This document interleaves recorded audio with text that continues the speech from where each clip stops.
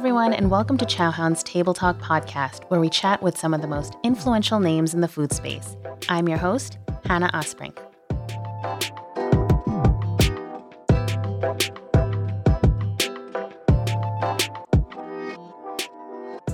Hello, everyone. Welcome to Chowhound's Table Talk. I'm so excited to welcome our next guest. You may recognize her from her 16 seasons on Bravo's Emmy-nominated Top Chef, or Iron Chef Canada, as one of its firm but always fair judges, or perhaps you know her from her work as Food and Wine Special Projects Director, where she's helmed for years the marquee culinary summit, the Food and Wine Classic in Aspen.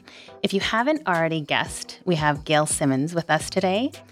The Toronto native has a passion for food, obviously, but also travel, and she loves nothing more than to bring all of those culinary experiences back home into her Brooklyn kitchen, which is exactly what she did in her first cookbook, Bringing It Home, Favorite Recipes from a Life of Adventurous Eating. I'm so happy to welcome one of my favorite Canadians to our program today. Welcome, Gail. Hi, thanks for having me. I'm so excited to have you here and talk about all of your current projects as well. Now, Gail and I have known each other for many years now, and I have to kick this off by letting everyone know how nice and normal Gail is in real life. Thank you. She's one of the most down-to-earth celebrities I know, despite the glitz, hair, and makeup you see on screen. She's also a kick-ass cook, and I know you get this asked a lot. So I want to give you the floor here to let everyone know just how capable you are in the kitchen, and you're not just a judging bystander. I'm not just judgy, although I'm a little bit judgy. No, that's not true. I'm actually really not judgy at all.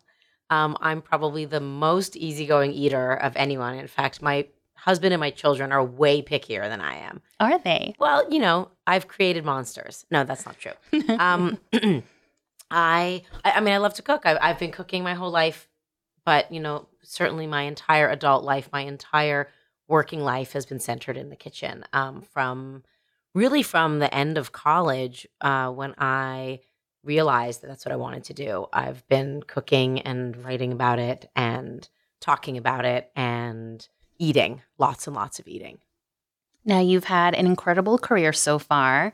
There's no stopping you. And I'm sure a lot of our listeners would want to hear about your trajectory. So I'd love to start at the beginning with little Gail. Sure. In Toronto, Canada, you grew up in a food-loving household. You talk adoringly about your mother and your mom's cooking and how she really shaped who you are today as an eater and a cook. She did. My parents were a bit ahead of their time, I think. You know, I grew up in the 70s and 80s and 90s in Toronto, which was an amazing city to grow up in because it's incredibly multicultural. And I know we can say that of a lot of cities, certainly of New York City where we live. But the thing about Toronto that I have always found really interesting and I didn't appreciate until I left was that in a lot of ways, it's not trying to assimilate all of its cultures. It's really preserving them. And so it has this really, really strong Caribbean community, really, really strong Portuguese community, huge Chinese community. I think one of the biggest Chinese populations outside of China. There's not just Chinatown in Toronto. There's 5 Chinatowns, and they're each a city unto themselves. And, you know, an incredible Indian community, West Indian community. So I was able, my parents really took me along for the ride, and we explored all of those communities growing up. My mother was actually a cooking teacher. She cooked and taught cooking classes out of our home to the neighborhood moms at the time and dads, which in the early 80s was a really big deal that she was teaching men how to cook because it was still really markedly in the woman's domain. And Absolutely. My mom always worked and a lot of her friends worked, but their husbands were not necessarily pitching in the kitchen. This was the era of the microwave, and that was what was pitching in the kitchen. But my mother didn't use one. She cooked from scratch. She cooked simple, beautiful food, and she taught the women around her how to do the same. So I grew up coming home in the evenings and my mom teaching cooking classes. On the flip side, my father, who was not a cook, was from South Africa. He was a chemical engineer and he barely boiled water, we liked to say. Still doesn't cook incredibly well. However, had a great appreciation for food and travel. And because he's from South Africa, we spent a lot of my childhood traveling back to South Africa and other places around the world with my parents. And I really think that everywhere we went was through the lens of food that we were taught to appreciate all of these cultures. And my strongest memories from childhood are the foods I ate along the way. What are some of those foods that you ate growing up? So many things I remember. I mean, little things like exotic fruits that my mom would buy in the market in Chinatown near my house. Rambutans and mangoes and bok choy. And I remember that she would cook really simply, but with a lot of fresh herbs and spices. She, insists that we try things, but there was never sort of an overlording of food in my house. This was just the way we ate, all together at the table every night. And I know we all sort of get nostalgic about a time when that happened. I'm still yet to figure out how to make it happen in my own house with my children. But there just was a sense that food was revered and appreciated and cooked thoughtfully, and we were grateful for it. My mom likes to tell people that I was weaned on leek quiche and pate, and I don't really remember those things. That's amazing. But I do remember my friends' parents not wanting to invite me over for lunch because they all thought that because my mom was such a fancy cook that I wouldn't want to eat all the regular things that kids ate, when really like all I wanted were those things too, because we didn't have them in our house. Hot dogs and mac and cheese and stuff like that. And what are the 4 words emitted from mom on a daily basis? What was it? Oh, well, those 4 words actually weren't from my mom. They were from a family friend. That came a little later when I graduated college and I really had no idea what to do with my life. The idea of working in the food world was not on my radar. It was not something you did with a college education at the time. Like, my mom really wanted me to be a lawyer and go to graduate school like all of my girlfriends were doing. I have really, really smart girlfriends, and they all went on to do incredible things. And I somehow felt like something was missing with me, because when we graduated, they all knew exactly what they wanted to do and what school to go to and what to pursue. And I really didn't. And a family friend asked me to write down 4 words that describe what I want to do. Any words. They don't have to be directed at a job. And the 4 words that I wrote down that day to her were eat, right, travel, cook. And she looked at me and said, well, there it is. What's the problem? What are you worried about? Here is your career trajectory. And that was the first time, I guess, I let myself acknowledge that this could be a job and that I was allowed to pursue my passion. Even though my mother, who obviously did it herself, wasn't 100% on board at that time. I mean, she was a pretty prescient figure in your life without you really realizing that this could be a career. Oh, absolutely. And, it's funny, when I finally could say it out loud, I want to pursue a career in food and food writing and cooking. All of her friends, laughed and said, oh, it's so obvious. Of course, you're just like your mother. And I thought that was horrifying, because when you're like 22 years old, who wants to be told they're just like their mother, right? It is a fate beyond your control. It's a fate worse than anything you can imagine, because you want to be your own person. Now I realize, of course, that she taught me so much value there, and that obviously it's a great compliment to her that she raised me to want to experience and pursue these things that were clearly so important to her too. Wait, that's amazing, because the 4 words I was thinking of were like your 2 brothers and you and supper. Oh, yes. Oh, that's so funny. I was totally thinking of a different story. But Alan, Eric, Gail, supper. That's all we would hear. My mother had a very powerful voice. She didn't really have an indoor voice, and I don't really either. But, I have 2 older brothers, and we had a great neighborhood that we grew up in, and we were always outside before dinner, after school, playing in the neighborhood with all of our friends on the street, playing street hockey, climbing the trees, riding our bikes. And my mother was known in our neighborhood for coming outside onto the front porch and just screaming, Alan, Eric, Gail, supper. For some reason, no one else's parents did that. But my mother was just like the mother that everyone knew at 6 p.m., Mrs. Simmons was going to get up on the porch and scream for her kids, because she didn't know where we were. She just knew we were running up and down the street somewhere. Oh, childhood. Yes. So idyllic. That's amazing. Now, you mentioned your dad's from South Africa, and Yes. he really has kind of introduced you a whole world of flavors and cuisines as Yes. well, including biltong, which Yes. for anyone who is listening and is not familiar is basically a beautiful seasoned version of a jerky. It's made from various meats, right? Yes. I mean, traditionally it's beef. Biltong is sort of a national food of South Africa. Very important food of South Africa. For a lot of reasons. Obviously, like jerky, biltong was created to preserve meat before refrigeration. So it is a salted meat that can be preserved, salted and dried.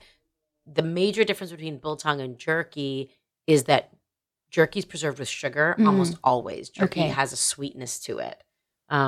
Biltong does not. It is salted almost only. Now there's also rubs and spices, but true biltong was just salted and dry, air dried beef, and then game as well, because in South Africa, which is a huge meat eating country, and I don't know if you know that the first like heart transplant was in South Africa because it has such high heart disease rates from the meat interesting. consumption. It's maybe less now, but traditionally a very heavy meat eating culture. And obviously there's a lot of meat besides just beef that's eaten there. It's a wild game culture. So biltong can be made from anything from like wild boar to ostrich to kudu, to all the wild animals of Africa that were hunted and hopefully not hunted as much So anymore. he wasn't that great in the kitchen, but No, he introduced you me a to world. biltong for sure, and a lot of great food in South Africa. But biltong became very, very important in my family. We always brought it back from our travels. We would vacuum seal it and smuggle it home. Of course. And unlike jerky that you buy in sort of shavings and pieces, biltong you can buy in the entire loin, like the entire tenderloin. So you buy these huge strips of meat, and then they last a lot longer because they're intact and not exposed. And then we would just saw off little pieces, slice by slice, and make it last as long as possible. And it's also like great road trip food. It's high in protein. I mean, there's so much to say about biltong that I love. And it's not sweet. And there's no artificial preservatives or like teriyaki flavor to them. Now you can buy biltong or meat made in the style of biltong, here in Brooklyn. Yeah. But growing up, it was really a delicacy that we would only get when we went there. I need to try. And the irony is my father's vegan now, so he doesn't even eat it anymore, which means I get all the biltong. That's great. Well, you need to share some next time you get a fresh shipment. For sure. So let's rewind a bit and talk about eat, cook, travel, right? Sure. How did you roll that plan into motion? Well, when I was first figuring out to be a food writer or to be in food media, I guess, that really meant one thing. I mean, that was at a time, I'm sounding really old, but 20 years ago, just 20 years ago, the idea of food media was a much smaller universe. The internet, the idea of like blogs and social media and, even an entity like Chowhound like really didn't exist yet. And still print media was the main form of food journalism. And newspapers, of course, there was still the food sections and food columns and the back of women's magazines, right? The last couple pages of women's magazines. And so I wanted to be a food writer, and I was living in Toronto, and most of the media we consumed was American, like Food and Wine magazine, Gourmet magazine, Sever. And so there weren't that many opportunities in Toronto for a 22-year-old who wanted to be a food writer. I was very lucky that I got a job as an intern the summer after college for a magazine called Toronto Life, which is the city magazine of Toronto, not unlike New York Magazine. Sure. An award-winning, excellent magazine, still is. And I worked there for a summer, and it was such an amazing education because I wasn't necessarily working just in the food section. I was still figuring all that out. I was doing fact-checking and research and working for the editors, many of whom have gone on to do amazing things. And I was drawn to the food critic and the food editor because they had this glamorous, fascinating life. And it was really there that I realized more and more, there's this whole culture and industry to food, and I want to be part of it. And it's really fascinating to me. So I would beg them to take me on their adventures out into the world of food in Toronto. And I got to know the city of Toronto really well through its food, as an adult for the first time. And then a big newspaper launched in Canada in 1998 Conrad Black launched this huge publication called The National Post, which at the time had a ton of money and had this big glossy weekend magazine section. And I got a job as an editorial assistant for that section. And that section, of course, had a lot of the food content.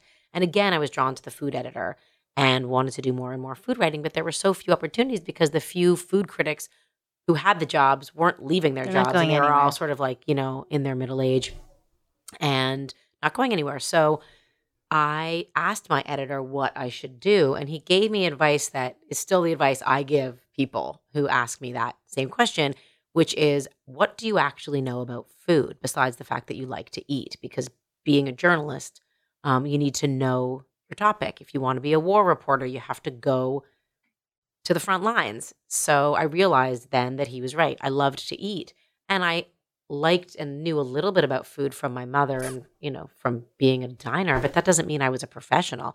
I needed to know about food first and foremost, and the rest, the writing could come, right? That's what we have editors for. So I quit my job and I enrolled in culinary school and I moved to New York City and I learned about food. And I moved here in 1999 in a full-time culinary school program at what is now the Institute of Culinary Education. And I did that for about 8 months. And then I thought, okay, now I've done it and I can just get an internship at Gourmet Magazine and work there for a couple months in their test kitchen. And then I'll go back to Canada and I'll be the food writer that I always wanted to be. But wait, there's more. Well, what we all know is that you're not just a chef. You're not a chef when you graduate culinary school. That's like saying you're a doctor the day you graduate med school when you've never actually performed surgery or done anything on your own. You've done everything once and you need actual practical experience. So the people at my culinary school convinced me that what I really needed was to go work in a kitchen, which isn't really what I wanted. It wasn't part of my plan. But they convinced me that I really needed to get on the line and understand if I wanted to write about the world of chefs and restaurants, I needed to speak the language of the kitchen. And I needed to understand what it was like to be a chef. And I did not know that yet, just from working in a classroom for a year.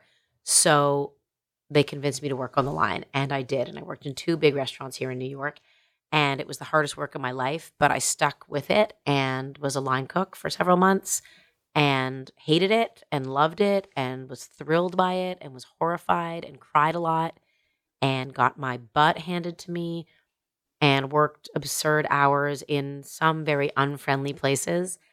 But ultimately, I got invaluable experience that set me on the course for everything that came after it. I don't think I could do the job I do today without having had that experience, and also without the confidence that it gave me to cook, like to really execute, which isn't necessarily, that sense of urgency you just can't get anywhere else. Absolutely. It's not just about the technique, it's the timing, it's the camaraderie, it's everything that you learn. That mentality of, the dance of being on the line. And so I did that for a while, and I did it knowing that wasn't my end goal. Sure.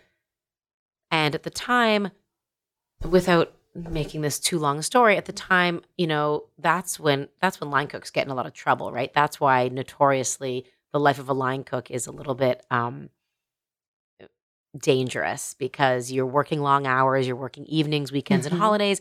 And when you're off late at night. So you start work, I was starting work at like 11 or noon every day and finishing at midnight. And you can't just go home to bed right after you finish work. You got to decompress. And so most of my friends were like going to bars and drinking. And I went home and I would read a lot. And a book I read that really changed my life was a book called The Man Who Ate Everything by Jeffrey Steingarten. And he was at the time Vogue's preeminent award-winning food critic. And he had just written his first book, this book, The Man Who Ate Everything. And I'd never read Vogue magazine, but I read this book and just realized, like, the light went off in my head that this is my job, not Jeffrey's job, because I knew I was never going to be Jeffrey. I mean, he is one of the greatest writers of our time. But he talks about his assistant in his book all the time and how one day she's at the green market looking for ingredients, and the next day she's recipe testing, and the next day she's doing research in Chinatown, and the next day she's up at the New York Public Library researching. And it just seemed like the perfect way to take all of these pieces of things I loved, the fact-checking and writing and editing and research and recipe testing and getting my hands dirty and using my anthropology degree from college and my Spanish degree and putting it all together. And as luck would have it, Jeffrey was looking for an assistant. And I found out through my culinary school that he needed someone, and I interviewed, and it was a really hard interview. I remember Oh my walking gosh, away tell from me. it thinking, okay, well, I totally bombed that, but at least I got to spend an evening with Jeffrey Steingarten, and that's like a career highlight. And now I can go back to Canada and die happy. And I got the job. And I don't, to this day, I need to ask him next time I see him why he gave me that job. But I think he wasn't looking for you to be perfect and know everything. You Of course not. realize after working for him or people like him, and I think a lot of people have had a boss like that, this person who can be incredibly intimidating but incredibly brilliant and teach you sort of every lesson the hard way. There were no shortcuts. And he was not looking, as I said, for you to be perfect and to know everything. He was looking for someone who had the confidence to talk back to him and ask questions, and also to keep up with him and want to learn and be a little bit feisty. He did not want a wallflower. He wanted someone who would challenge him, but who also he could get to run around the city doing crazy things and was just kind of up for the adventure. And so I spent 2 years with Jeffrey doing all those things, and he really changed my life in a lot of ways. He's a bit of a mad scientist, and I was with him through 2 years in New York that were really difficult and challenging for me, but also for the city of New York. I was with him during 9/11, and through such a moment in my life when I was with him when I met my husband, or the man who became my husband. And so it was just a really incredibly formative time for me in New York. And he protected me and challenged me and introduced me to everyone in the world from, I remember Alice Waters and Martha Stewart and Pierre Hermé and Danielle Boulou and all these still big figures in our world. Yeah, figures who I never in a million years dreamed of being able to meet, let alone, talk to and build relationships with. And it was because of that I got my next job, which was working for Danielle, who I went to work for after Jeffrey for several years, working on his restaurants and doing marketing and public relations and events with him, and book projects and all those things. And I did that for a long time before landing at Food and Wine about 15 years ago. And since then, I mean, basically we know you as kind of a food celebrity, but after leaving kitchens, yes, did you ever miss that environment? I did. I do still. I knew I never wanted to be a chef, but I do miss the heartbeat of a kitchen, right? I miss the adrenaline, and I miss the rush of, being in the thick of it, in the weeds, as they say.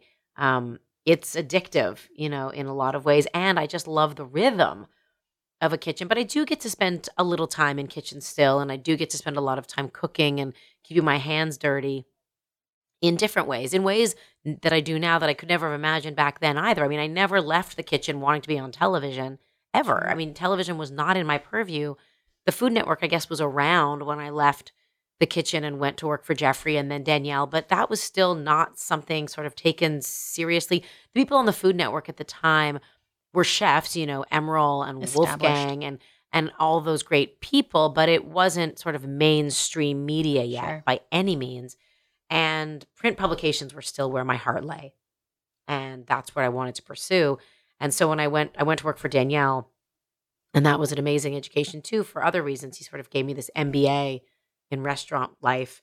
I still, I loved the world of restaurants. And when I went to Food and Wine magazine, I was able to sort of put together all the things, the writing and the cooking and event, public relations, media stuff that I loved for a publication and a brand that I really loved.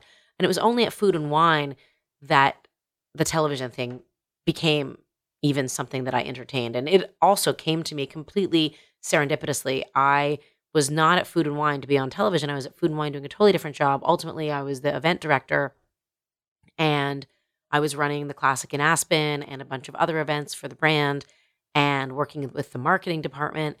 And the person who I had replaced had done a little bit of TV, one-off segments here and there when the Today Show needed someone to talk about spring menus or a trend in wine or something like that. And when he left, they needed someone to do that for them. And because I had had some media experience working for Danielle and knew all the people in the field, having done it with Danielle, they asked if I'd be up for the job. And they put me through media training. And I started doing just those little segments here and there. Again, still not as my day job, just as like, once a month I would go on, New York One or something. And then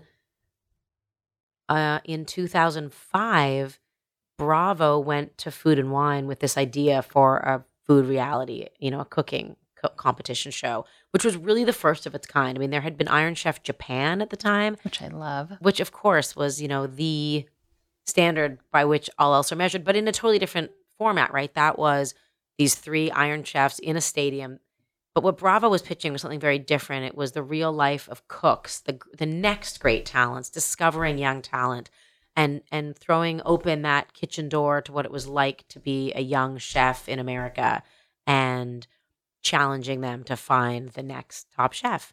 And they brought it to Food and Wine to partner on the show and said, teach us about the food world, show us the players, and in exchange, we can collaborate on the prize. And if we like one of your editors, we'll put them on the judging panel to represent the magazine on the show.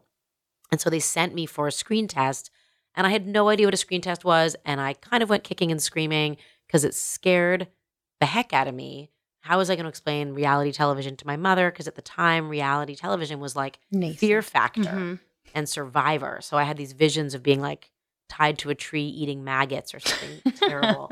And when I got to Bravo for that screen test, I realized they were actually trying to make something really earnest and really true to the world of restaurants. And that's also when I discovered that Tom Colicchio had been asked to be the head judge. And I had known Tom for years from my Jeffrey Steingarten days, but also through Food and Wine very well.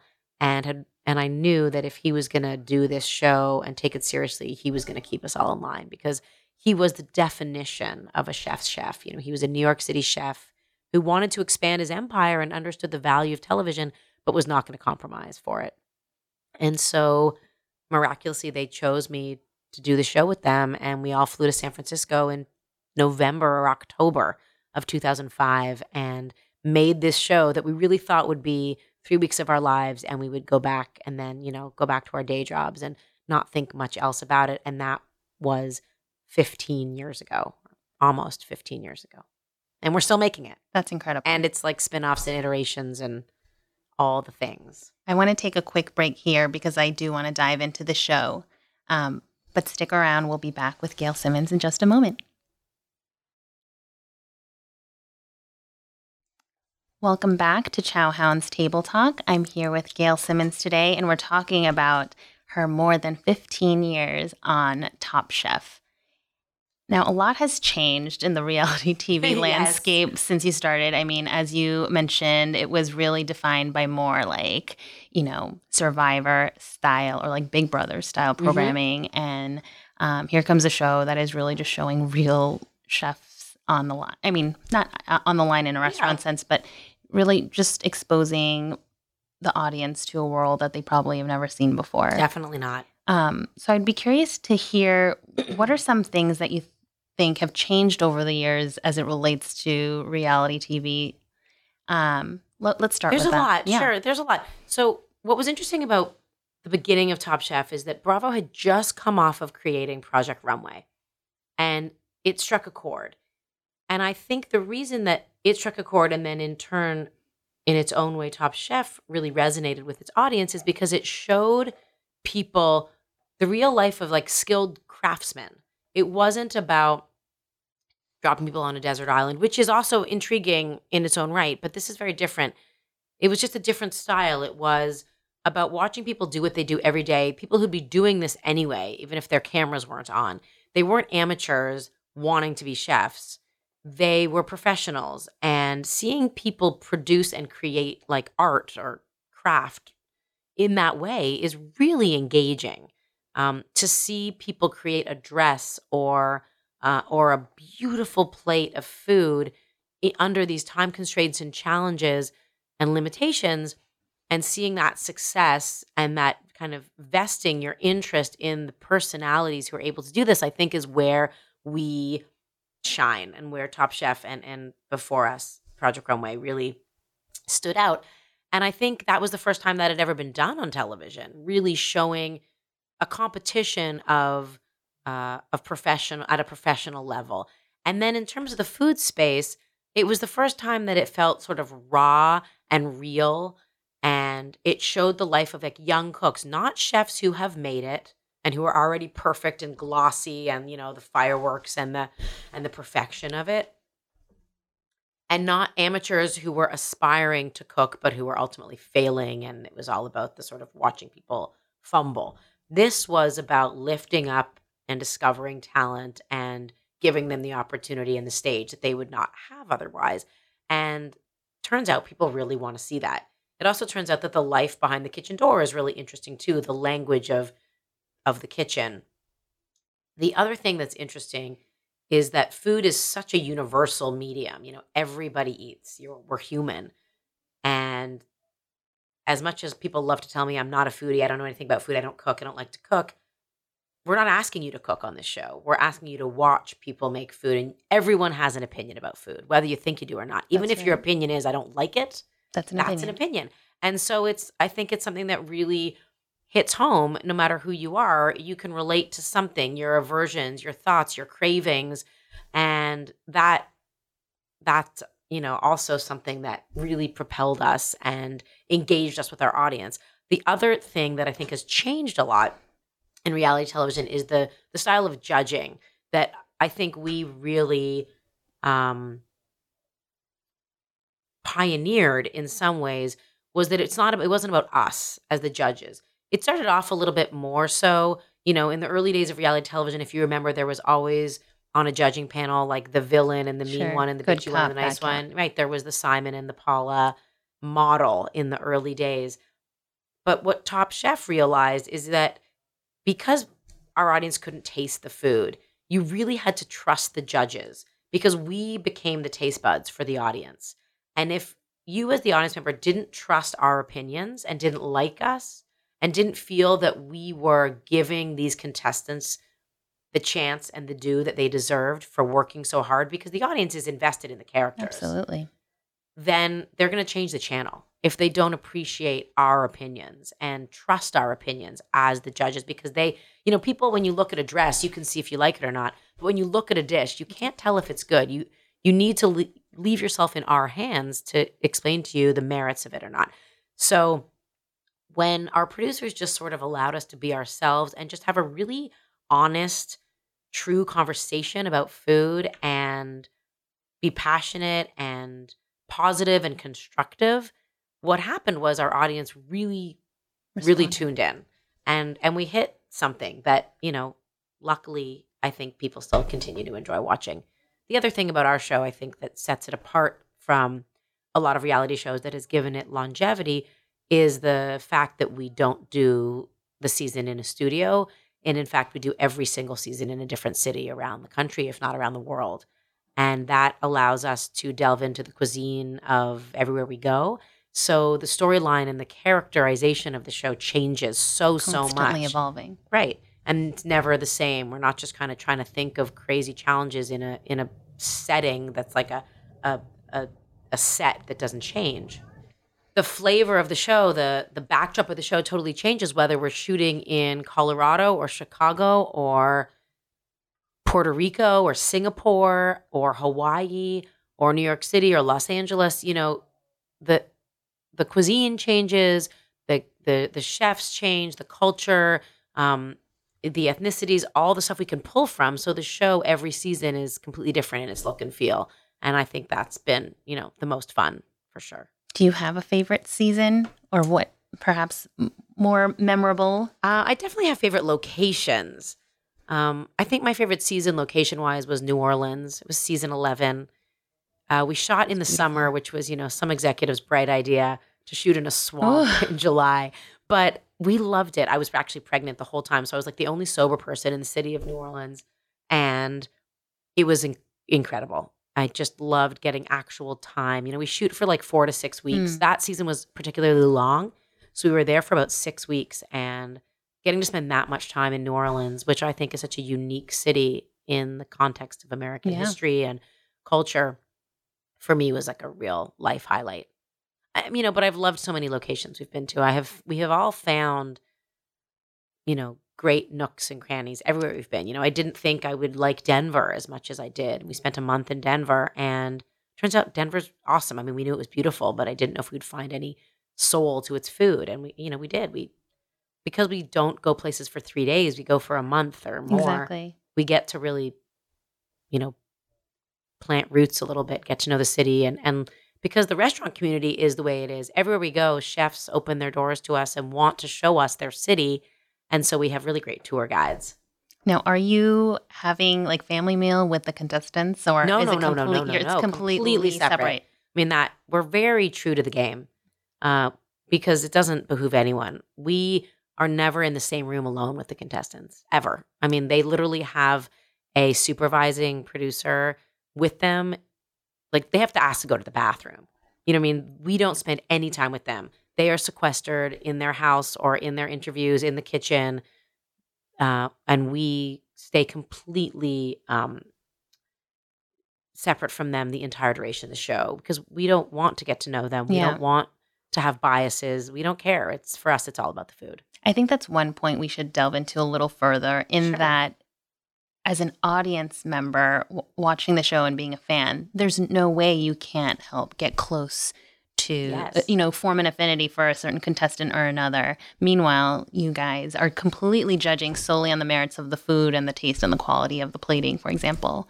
I think that tension is what makes the show so great. That exact place where that tension sits, where you as an audience member can't taste the food, but you watch the show as a package, all edited together, where you're watching the relationships in the house, the relationships in the kitchen, the interviews, the challenges, the judging, all together. So you are investing in the people and in their talent that you see but don't taste.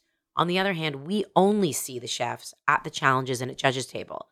We never see them in the kitchen. We never see them in the house. We don't know Where what's they're going on with their from. backstory. We don't know if their child is sick at home or their restaurant is about to go bankrupt. None of that plays into what we know at the time of shooting. We come, we eat, we judge, we leave. And so there is this totally different experience, and that's what makes the show fair, and that's what I think makes it honest. Because when we sit down and judge them, it doesn't matter what they made yesterday. It doesn't matter what they might have the capability of making tomorrow, should we let them carry on. All that matters is what's before us. Is it good? Is it not? If it's good, you stay. If it's not, you leave. And I sometimes have a lot of conversations with people who get frustrated by that, because they're like, but that person was the best chef. How could you have let that person go for one dish when you know that they'd won so many challenges beforehand? And I always say this to them. When you go to a restaurant as a diner and you have a really bad meal, are you going to go back to that restaurant? No. If you have a great meal, will you go back? Yes. Not only will you go back, but you'll tell all your friends about it.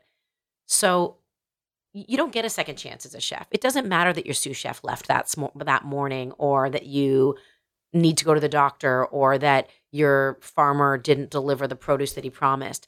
All of that doesn't make a difference when a diner comes and sits in your restaurant and pays $35 for an entree. What matters to that guest is that the food is good and that they're treated well, and that's all we care about. And if they're treated well, they will happily come back. And if they're not going to come back. And in fact, they'll probably tell their friends to not come back either. So we try to emulate that true, if extrapolated experience, that it's really just about the food, and you're only as good as your last dish. Yeah, treat every time like the first time. And Right. you're really paying for consistency. Correct. That is right. It must be hard, though. It's very hard. But you know what? That's what the job of the guest judge is. On the show, every episode, there's Tom and Padma and myself, and then there's a guest judge. And that guest judge serves a really important purpose, because that guest judge is different every week, doesn't know who the contestants are, hasn't eaten their food before, has no preconceived notions, even though we have been eating their food now, Sure. let's say 3, 4, 5 weeks in a row. And even though we try to remain completely unbiased, we still Of will course. see patterns. Chefs have styles and we can spot them. But the guest judge comes in having known nothing and doesn't care, and comes in for one day and leaves. So they really also help in keeping the process fair and true to what it is. And there's also Tom Colicchio, who is, as we thought he would be that first day, really about treating those chefs as if they were chefs in his kitchen. And he's good to them like a dad. He trusts them and he mentors them, but he also does not tolerate them if they're going to give him crap food. So if it's not good, like, if your sous chef really screws up one night, he's getting fired, or she, as it were. What is your most memorable dish from all of the seasons? Oh God, I don't think people ask me that a lot. And I have to say, I've had 2 children. My mind is a sieve. There's just no way. I mean, even on a good day, if you think of, 16, 17 seasons, 4 different spinoffs, countless challenges, thousands of meals, I can't possibly think of just one single dish. There are many dishes over the years that I've loved that stand out for all different reasons. Every season, chefs show us things that blow our minds. And that's what I love so much about food, that you can never have tried it all. Like, there's always more to learn. There's always more combinations. There's always more ideas and techniques to hone and ways to present something and reevaluate and rethink and reconstruct. And that's why food I find so incredible. It's so fleeting. It's created with so much passion, and then you eat it and it's gone. And you get to start all over again the next day, and you're hungry in 5 hours from now. Like, that's the beauty of eating. So perhaps a better question, something with a little more longevity is there a good tip, or like, what's the best tip you've been shared from your judging panel or a contestant, whether it's technique driven or like a plating, right? Well, there's a couple things. I mean, I think when they're in it, it's so much harder than it looks on television. And it's so easy to play like the Monday morning quarterback and say, well, I would have done it this way, and that person should know better, and why'd you do this? And, never do a duo, not to do that, or don't do risotto. But people are always trying to push and take risks, and I really appreciate that. And I think that there is a lesson in there. In fact, in my book, at the beginning of my book, I write down like 15 or so lessons that I learned from Top Chef, but that are great in the everyday kitchen. And one of them is like, you have to take risks, try things. If they don't work, it's just a plate of food. But try them in an educated way. So, the way to be a great cook and to be able to experiment and be spontaneous in the kitchen is to first really learn the foundation and the basics. And once you've mastered roasting a chicken, then you can try to roast it with, X, Y, and Z. All the different ways and spices and flavor combinations. And so, understanding foundation of cooking and the science of cooking, I think, is really important. And so I'm always amazed when chefs can give me something really simple, but still blow me away with it. And sometimes that simplicity is really still what it's about. You're never going to go home for a simple dish if it's made really well. Oh, those are the hardest dishes. Exactly, because you're sort of just naked. Yeah. And leave yourself open to more criticism. But when you nail it, you nail it. I love that you bring up the 15 or so rules of your kitchen, because some of them are very practical, like use more acid or know how to use salt. But the rest are actually like more coaching style tips, like get back up, try it again. Right. Don't be discouraged and just keep cooking, keep eating. Well, I think that people tell me all the time how I'm not a good cook. I don't like cooking, they say, or I don't have the patience for it. I can't cook. But people think cooking is something maybe you're born with. It's not. It's a skill. It's a learned skill. The same way that learning how to play the guitar is a learned skill. Like, I'm a terrible guitar player. You know why? Because I don't play the guitar. Because I actually do play the guitar a little bit, but I'm not very good because I don't practice. Mm-hmm. That's why I'm also a mediocre tennis player. Like anything, like any skill, you're not going to be good at it unless you do it. So the people who tell me that they aren't good cooks, my response is always, that's because you don't cook. I really believe that there's no such thing as a great cook or a bad cook. It's just the hours that you've put into it. The great cooks are great cooks because they spend time focusing on it. And sometimes you're predisposed to liking. Like, there's a reason that I'm not a good football player because I've never taken the time, nor do I have interest in taking the time. And that's fine. But But the thought is, I don't like football that much. And that's okay for me to admit and own. But it's not, well, I'm never going to be good at football. I'm sure that if I put my mind to it, I could be a much better football player than I am. I'm going on a little bit long about this. But the truth is, I really believe that it's just about taking the time and thinking through and mastering a few good things. And once you have learned how to do a few things well, the rest just falls into place. Searing a piece of meat is the same whether you're making chicken or beef or fish. It's just the time, the time and some of the sort of accoutrement may change. But that's it. So it's not rocket science. It's just about patience. And truly a skill that one can build on Yes. for the rest of their lives. And you don't also have to be a 4-star chef to be a great chef. Like some of the best cooks I know are really simple home cooks, and they might not make very many things, but what they make really well because they've taken the time to do them and to take pride in them. And confidence. I mean, confidence is a big thing with any skill. We're going to take a quick break, and when we're back, we'll ask Gail about some of her favorite things to make at home.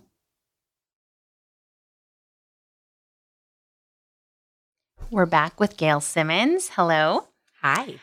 So one thing I forgot to ask you about Top Chef and being a judge on Top Chef is the food.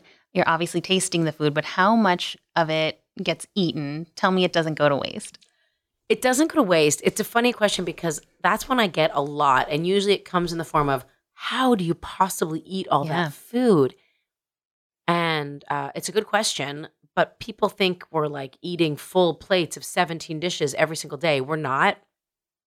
The show only shoots for 6 weeks of the year, let's say. And there is a lot of food. But we're trained professionals. Number one, we do our stomach stretching exercises every morning. No, that's not true. Although we do have larger appetites than most people. Like that, we've definitely trained ourselves that way.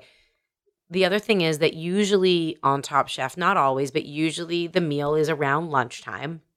So it is the big meal of my day. I know I'm eating it. I have a light breakfast, but I always do eat breakfast because if I come super hungry, then I eat way too much at the beginning and then I'm full or I just eat too much overall. And then the truth is, yes, we just taste things. We have a few bites of every plate. If it's really good, then I will finish my plate. And sometimes I do because sometimes they're just little tasting portions. And if there's 8 contestants and you eat tasting portions, it's a big meal, but it's doable. Yeah. You don't need to finish everything on your plate, and we don't. You can't, and it's not necessary, especially on days when they're cooking like family-style huge dishes and there's, 15, 16 people. The beginning episodes of the season are always a little more challenging because there's so many contestants and there's so much food, but you just have to taste. I don't need to eat a whole plate to understand the chef's intentions. I like to eat a bite of everything they made individually and then, kind of put it all together. So you're having 3 or 4 bites from every plate. It's not out of control. And then, you get up and move. And that's sort of what it's about. We all take care of ourselves. We're all very conscious of the fact that we are getting older. When I started this show, I was in my 20s. I am not anymore, although that may surprise you. So, you just have to be conscious of what you're eating and eat really healthfully at other times around it. Although the truth is as well that because we shoot in different cities around the world, we're eating on the show. And then on our days off or in the evening, if we get off early enough, we all want to go out for dinner and check out the city we're in. So yeah, it's a lot of eating. But you know what? I like to eat. So it's okay. A couple bites here and there, move on. Well, I've had the pleasure of eating with you for fun in New York. And I know when you're shooting, obviously it's a limited time, like 6 to 8 weeks. But your job just inherently demands that you are out and about, you know, at least a couple times a week. I know with a family at home, we try to limit that somewhat. But how are you trying to balance, or how are you able to, not trying to, because you are, but how do you, and this is a good segue into Gail Home Cook. Like, what are you doing at home to kind of offset some of this, eating out more than the ordinary person? There is a lot of eating out in my life. I mean, it is part of my job for sure. And I definitely eat out less now that I have small children at home than I used to. It also gives me a good excuse to cook more at home, which I'm definitely doing. And, we try to eat very simply at home. A lot of vegetables, a lot of whole grains. I have a rule that if it's really junky, like just don't bring it in my house. We don't buy and eat a lot of junky food at home. One, because we don't need it. Our children don't need it. And if it's there, I'm going to eat it. So our pantry and fridge are pretty simple. And we really try to focus on eating. I'm not by any means a vegetarian, but, vegetable Sure. and fruit and whole grain forward more than meat in my house. Neither of my kids are big meat eaters. And maybe that's just because, by example, there's not a ton of meat in our house all the time. That doesn't mean there's not great protein. And then I try to do kind of one cooking project a week, whether it's on a Sunday or a Monday evening, just so that there is some, food prep Ready options. around. And then just have lots of good, healthy snacks and raw vegetables and things like that on hand. In the winter, I'm always craving soup. So I make soup like every week. That's my thing. I make a lot of soup. And I find that our family just sort of like lives and survives on soup in the best way. All different soup. We have soups that like my kids love, so we make them all the time. But then we also, like to experiment. A lot of stews and braises and veggies and beans and, stewed braised things, because that's what I'm craving at this time of year. But it's also easy to make in big batches. Yeah. And I love leftovers. I do If you too. don't love leftovers, don't come to my house. I believe in leftovers. And I don't mean like eating the scraps off of people's course. plates, but just, making big bulk amounts of food. It's much more economically efficient. And it allows me to come home at 7:00 at night, still see my family, and know that I can feed them something good for dinner. Now, I've seen the inside of your fridge. And Yes. it's very impressive. And I think, I mean, I cleaned it up a little for you the last I time you know. were over. but still, it's like the fact of the matter is you make it as easy as possible for you to just show up and then get some things on a plate and still make it feel Yes. thought out. Even if maybe it's not. Maybe it's just some hard-boiled look, eggs. exactly. Some weeks are much more organized than others. We are generally not a morning family. We've trained our children to not be morning people. I'm sorry. But because of that, mornings are not fun. And mornings in most young households aren't fun. Getting people out the door and dressed with shoes on and hair brushed and teeth brushed and It's a hustle. wearing clean clothes, and not yelling at each other on time is a hustle. And so breakfasts in my family are really important. That's the time we get to spend together because I'm not always home for dinner. So making breakfast in advance to me is really important. I make big batches of oats. I make big batches of chia pudding. I make big batches of hard-boiled eggs or frittatas or little kind of, muffin omelet Okay. things, or sort of healthy-ish muffins, quinoa muffins, that kind of thing in advance, so that at least in the morning, I'm not scrambling and I know my kids have like eaten something healthy to start their day and that we can grab it, eat it. We do really try to all sit down together, but like eat it. But I'm not like making 4 different breakfasts at 8 a.m. You know what I mean? That I don't Yeah. have the bandwidth to do. Well, you're not a short order cook. No. Some days are like that. Breakfast, we do long, leisurely And breakfasts. What are Dahlia and Cole loving these days? Or maybe also not loving? Let's see. Well, so my son and my daughter seem to have different tastes, which I think is so interesting. I've always loved that, coming from the same family, you think you feed them the same things and they eat really differently. Dahlia is really a vegetable girl and always has been, which I really like. She, right now at 6, has decided she's into salads, which is really funny to me. Wow. And embarrassing because, my friends are always like, oh, you're being so, like, oh, your daughter likes salads. Like, that's so, of course she does, And I really didn't mean it. Like, sometimes all I want to do is give the girl a cheeseburger. And why won't she eat a cheeseburger? Like, what kid doesn't want a hot dog or a cheeseburger? And she just is like, well, we'll go out for dinner and she won't eat much at dinner. And then she'll come home and want me to make her a salad, which I think is hilarious. But you know what? I'm not That gonna, is hilarious. I'm not going to complain. What is she having? Like a niece? What's her order? She's into sort of like a simple Israeli salad. Like she loves, Oh, well, that's delicious. But you can put lots of things in it. So I do generally like a chopped salad with cucumbers, peppers, tomatoes, lots of tomatoes, olives, green beans, chickpeas, just like chopped up veg. She's obsessed with olives in general. She's always been. Yes. Her favorite breakfast in the morning when we have time to make it are olive omelets. Oh. So she loves chopped up omelets, kind of like sauteed into scrambled eggs, a little olive omelet she loves. She also loves soup. She has this one soup that's in my book in a variation that I simplify a bit for her. That's a lentil and chickpea soup, sort of like a Moroccan lentil and chickpea soup that she will devour day after day. That's kind of her jam. My son right now is just like pasta. He's 19 months. He's sort of this like truck of a little boy. He's like 30 pounds of meat. Amazing.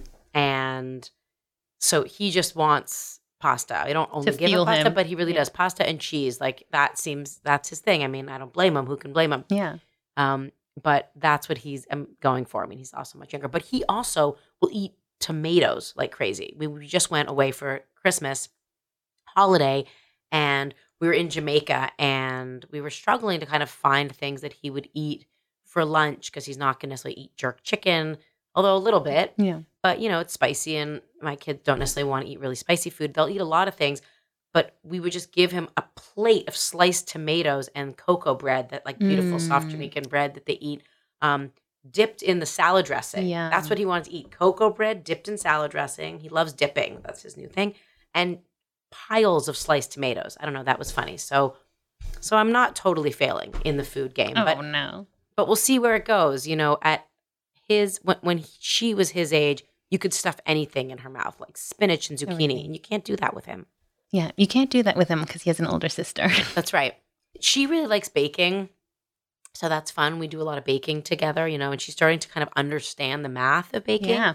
She's in first grade, and so, the measuring and the counting, I think, is really great.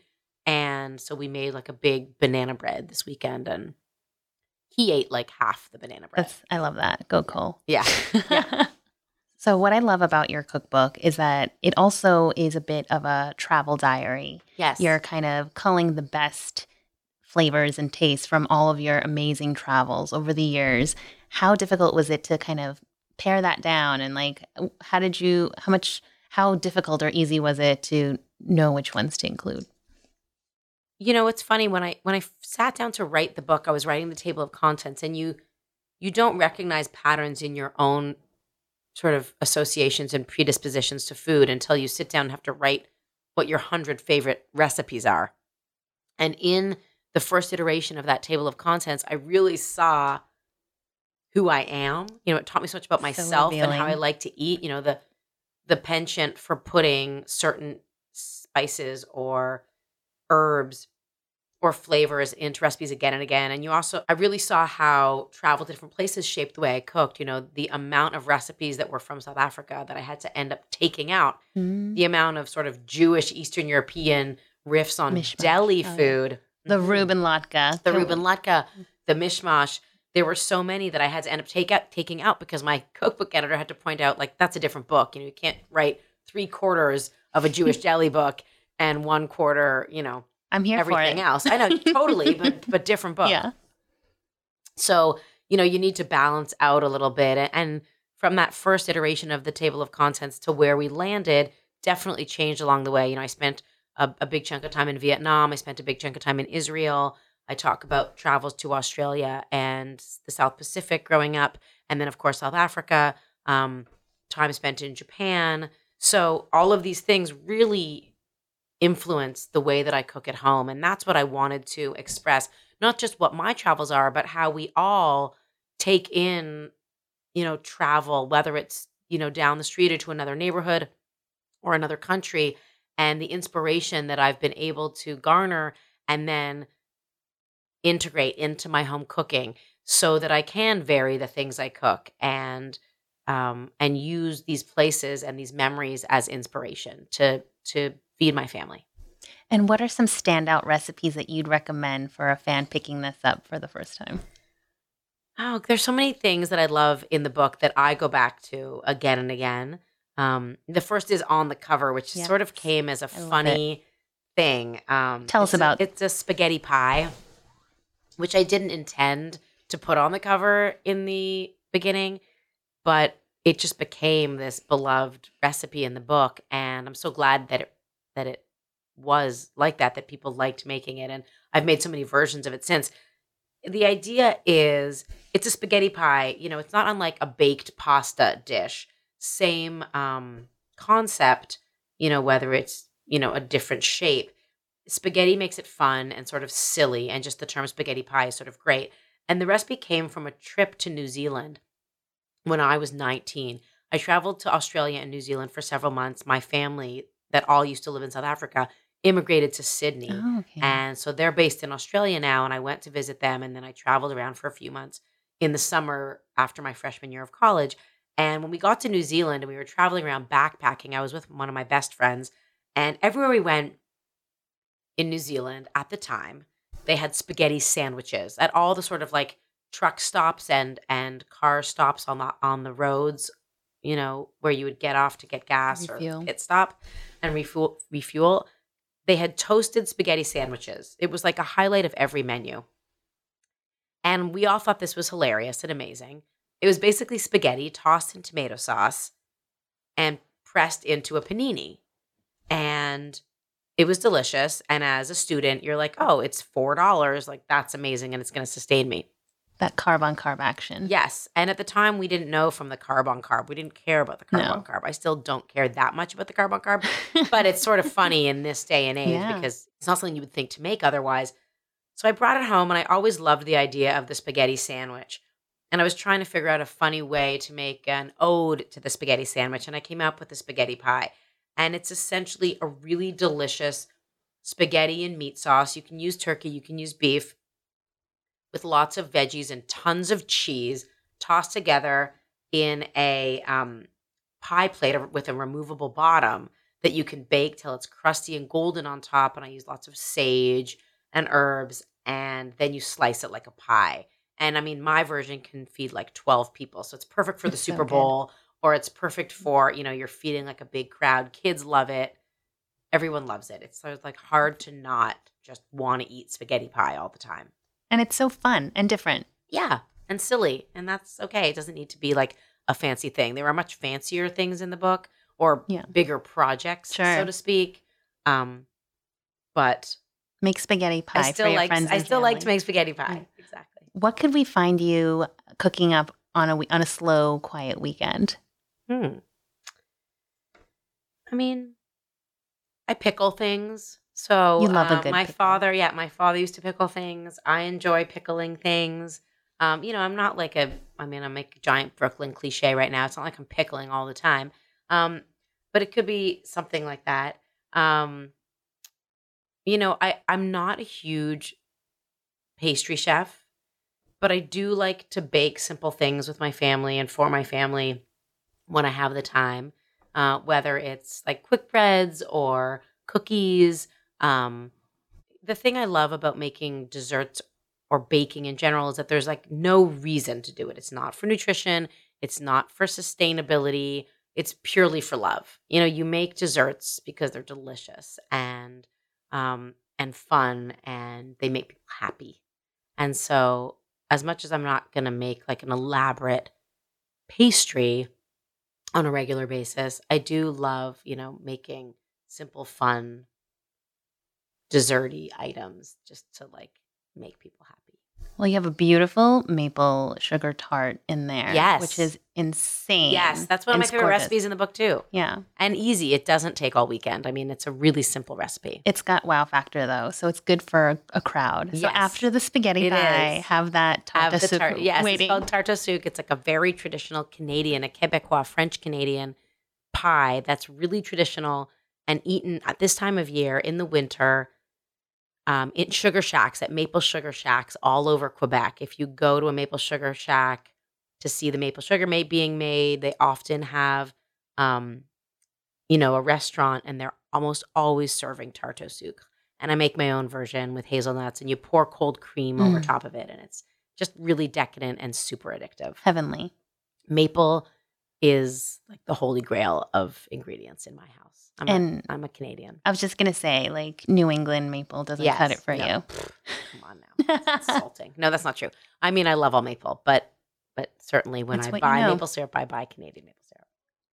I'm going to switch gears a bit and introduce people to a side of you that they might not be familiar with. Well, maybe now they know you're hugely family-oriented. You have a great eye for style and home design, as we know, and you also have a secret talent. I don't know if you want to share. I'm not sure I know what you mean. Tap dancer. Oh God, yes. Okay, I was like home design talent. Yeah, that's I married someone who has much more home design talent than I. But Jeremy is a great. But I appreciate it. Yes. Yes, I tap dance. I mean, I don't tap dance on a regular basis. That is not true. But I know how to tap dance. Yeah. I tap danced as a child for many, many, many years. So once in a while, I break it out. I need to see the footage. I'll find it for you. Okay. The other day, just this weekend, I was in a coffee shop in my neighborhood in Brooklyn, and I went in with my children to get a coffee and a snack for them. And a song was playing on the radio that I hadn't heard on the radio. I don't know if it was the radio. It's probably some sort of streaming service. Yeah. And it was a song that I only remembered from a tap dance performance when I was 11. Oh my God. And instinctively, I'm at the cash and I start tap dancing. Like not major breakout, like doing the wings. Windmill. No, I just started like tapping my feet because this song to me is only, it's called Downtown. I mean, everyone knows this song, but it's only associated in my mind with tap dancing. And so it's like Pavlov's dog, like you start to drool. I just started to tap dance the second the song came on. I couldn't not. That's amazing. Another thing people might not know is that you have your own production company. That's true. In 2014, I founded a production company with a very close friend and business partner. Her name's Samantha Hanks. And she and I have been working for now, 6 years almost, in various ways on women-focused food content. And, even from then till now, the idea of content has changed so much. Absolutely. And the opportunity for content has changed so much, whether it's digital, whether it's like streaming, whether it's broadcast, podcast, all the casts. And so, our main focus was that then we saw a whole of how there are still so few women's voices in the food space, amazingly. And of course, now the whole world is well aware, especially, with this recent Oscar nomination round, that it is still like a gaping hole in the entertainment landscape. I mean, in many landscapes, but entertainment is so visual. And in the food entertainment landscape, for sure, it is still, a very male-dominated place. We have a lot of work to do. And so Samantha and I are constantly trying to find vehicles for female talent, and not only to find new female talent in the space, but to create content for female viewers, because the more viewers, the more voices who want to see more females, and it all sort of works together. So we are, working hard on a number of shows. We have 2 shows in development. We made a show for the Food Network. We have a podcast in the works, and we're just trying to, keep it going, spread the word, and get more women's voices out there in the food space that we love so much. I mean, that's what you're doing actively as well with your upcoming project with The Good Dish. If you wouldn't mind sharing some information about that. The Good Dish is a potential project. I hope it will come to light very soon, but it's part of the idea is a spinoff of The Dish on Oz, which right now is the Wednesday food segment on the Dr. Oz show. I've been working with them for several months now. Dr. Oz and his daughter Daphne, as well as Vanessa Williams, who's an extraordinary talent. And I mean, there's nothing that woman can't do. And Jamaica Pessoa, who is an amazing sort of caterer to the stars and television personality. And the 4 of us are doing this show that we hope to launch in September, which will be sort of the next iteration of daytime talk show, really focused on food, focused on tips and tricks to make cooking easier and ultimately to get dinner on the table for your family every night of the week. Because that's a very real problem. Or It's not a problem for, but everybody. for everyone. Every single person I know, whether you have 4 kids or none, or you're,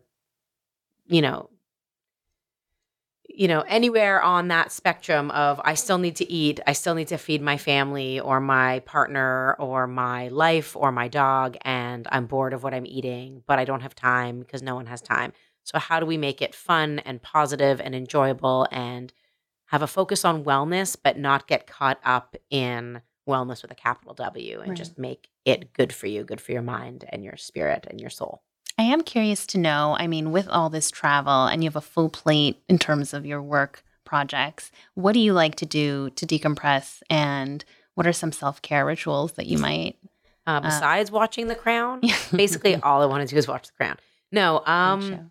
what do I do? A lot. Really just having quiet time with my family is so sacred. My weekends are sacred to us, and travel is how I decompress. Traveling for work isn't always relaxing, and traveling with children isn't always relaxing, but it's where I find my favorite moments for sure. And then just, decompressing. I do I ever decompress? No, it's not true.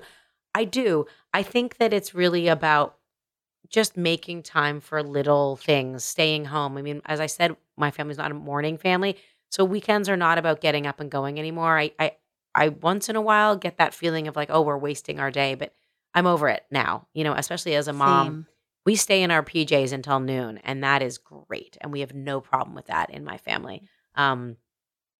And I would so much rather be like coloring on the coffee table with my daughter in my pajamas on a Saturday than doing kind of anything else. And I think that's what's important to know, that yes, we go all week, but that it's not always about sort of having to make the most of every second. There's time to just chill. Knowing to just be together. normal. And yeah, we do a lot of that. You do also have other passion projects. I know you work with great organizations like Hot Bread Kitchen and City Harvest. I do. I don't think there's a person in the food world who doesn't give back. That's what's so amazing about the restaurant industry in general, is it's an incredibly generous place. And I feel so fortunate to get to do what I do and eat what I eat. But certainly there's a lot of ways that I can use my voice and my experience to help others, either who don't have that great fortune or who need, a guidance or a way or an opportunity to show their best selves. So Hot Bread Kitchen's an organization I've been working with. I've been on the board for 8 years at least. It's a New York City organization that gives women and minorities training and work opportunities in the restaurant and food space, specifically around food prep and service. It started out with baking bread, which is why it's called Hot Bread Kitchen, and it still makes wholesale and retail breads that are incredible. But its model has gotten far beyond that. It also has a food incubator for young food startups and brands, and it now trains hundreds of women who are either minorities, immigrants, and living in underserved areas of New York City, the opportunity to get trained and find full-time work in the food space. Well, you've always been so generous with your time and your skills, and I can't wait to see what comes down the pike in terms of this ongoing project. But I can't thank you enough for swinging by. Oh, it's my pleasure. It's always great to talk to you. And please come back anytime. I will. Absolutely. Thanks for having me. Thanks, Gail.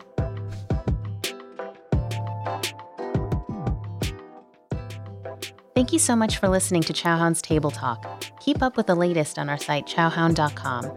Be sure to subscribe to our podcast and follow us on social.